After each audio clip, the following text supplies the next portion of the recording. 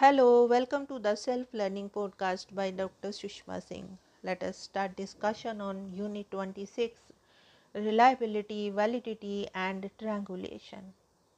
And our topic is Ethical Considerations in Qualitative Research.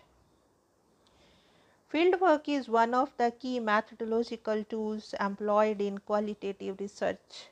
Fieldwork raises some unique ethical issues because the researcher is participating in the lives of people under study. It often becomes difficult to draw the line between the researcher's role as a participant and as an observer. Some social scientists believe that the researcher should make it clear to her or his subjects what he or she is doing, and under no circumstances should be the subject withhold his or her true intentions. In other words, he or she should make it clear that he or she is conducting a research inquiry. However, in reality, this is easier said than done. Suppose a researcher is attending a wedding in the community he or she is studying. This is an excellent opportunity to interact with several members of the community and elicit information. If the researcher announces his or her intention on such an occasion, she or he is likely to alienate members or cause a lot of discomfort to them. Shields tries to draw a distinction between the observations of everyday life and the observations of field research. The former refers to observations that result from the social relationships that arise out of intentions other than observations. The observer has not created the relationship merely for the purpose of doing research. What happens, however, when observations from daily life, where there is no intention of doing research, later acquire significance for the research? Kidder and Jude cite the instance of a researcher working as volunteer with rape victims in a hospital emergency ward. Her work as a volunteer helped her gain insights in the victims' methods of coping that appeared to contradict the current psychological theories of coping and taking control. Could she use her findings? The woman she had talked to had not been informed that she was doing research, because at the time she was working with them, she was not in fact conducting research, but doing voluntary work. Edson identified the following ethical consideration that a researcher must bear in mind: protecting the subject from physical and psychological harm, protecting the subject's privacy and confidentiality, protecting the subject against unjustifiable deception, and acquiring the informed consent of the subject.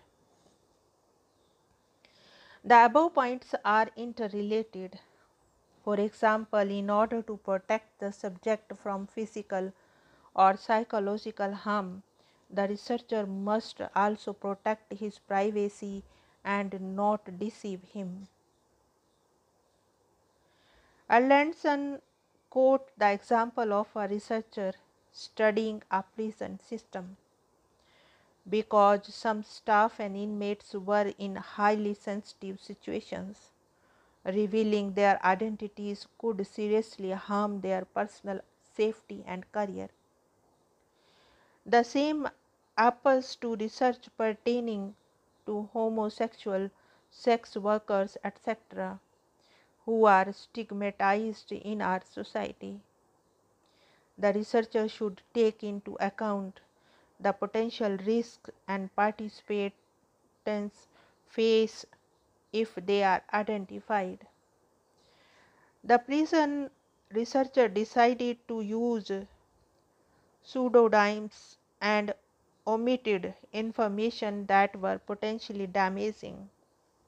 He also made the decision not to distinguish his own role or the reason why he was in the organization. The issue of deception or concealing one's identity is a very tricky one. It is argued that sometimes a researcher can gain access to society's darker side by gaining entry into it and becoming one of the group. One reads of journalistic corps in which writers pretend to be prisoners and live in a prison in order to gain the inside information, or pretend to be potential clients of sex workers or massage parlors operating as sex shops in order to write about their sensational exposes. However, serious social science is not journalism. Allenson opined that deception is subversive to the research effort and counterproductive to the search for multiple social constructions that individuals hold. To obtain the informed consent of the participants, the researcher must explain to them clearly the goals of his or her research and allay their natural fears. Suppose a researcher is studying interreligious marriages and is trying to obtain the consent of couples that have had such marriages. Some of the natural fears the potential participants might have could include the following. Is the researcher working on behalf of some politico-religious organization that wishes to identify and expose them? Will their privacy be guarded? Will their families be subject to social embarrassment or censure? Will parents have problem in arranging the marriage of a younger sister or brother if it is known that the older sister married into another religion against her parents' wishes? By discussing these issues frankly and clarifying the strategies by which their privacy and confidentiality can be protected, the researcher may be able to obtain their informed consent and thus accord them due to respect and safeguard their dignity and human rights. In order to further appreciate the point of ethical concerns of ethnographers, we can complete reflection and action. Now let us conclude the unit. The issue of validity and reliability are problematic ones in qualitative research precisely because qualitative methods demand a lot of personal engagement from the researcher. The risk of researcher going native, that is identifying herself or himself so completely with the people under study that she or he then becomes a spokesperson for their issues and interests, is also significant. The researcher must at one and the same time be both a participant and an observer, doing research and yet interacting with subjects in their own territory, on their own terms.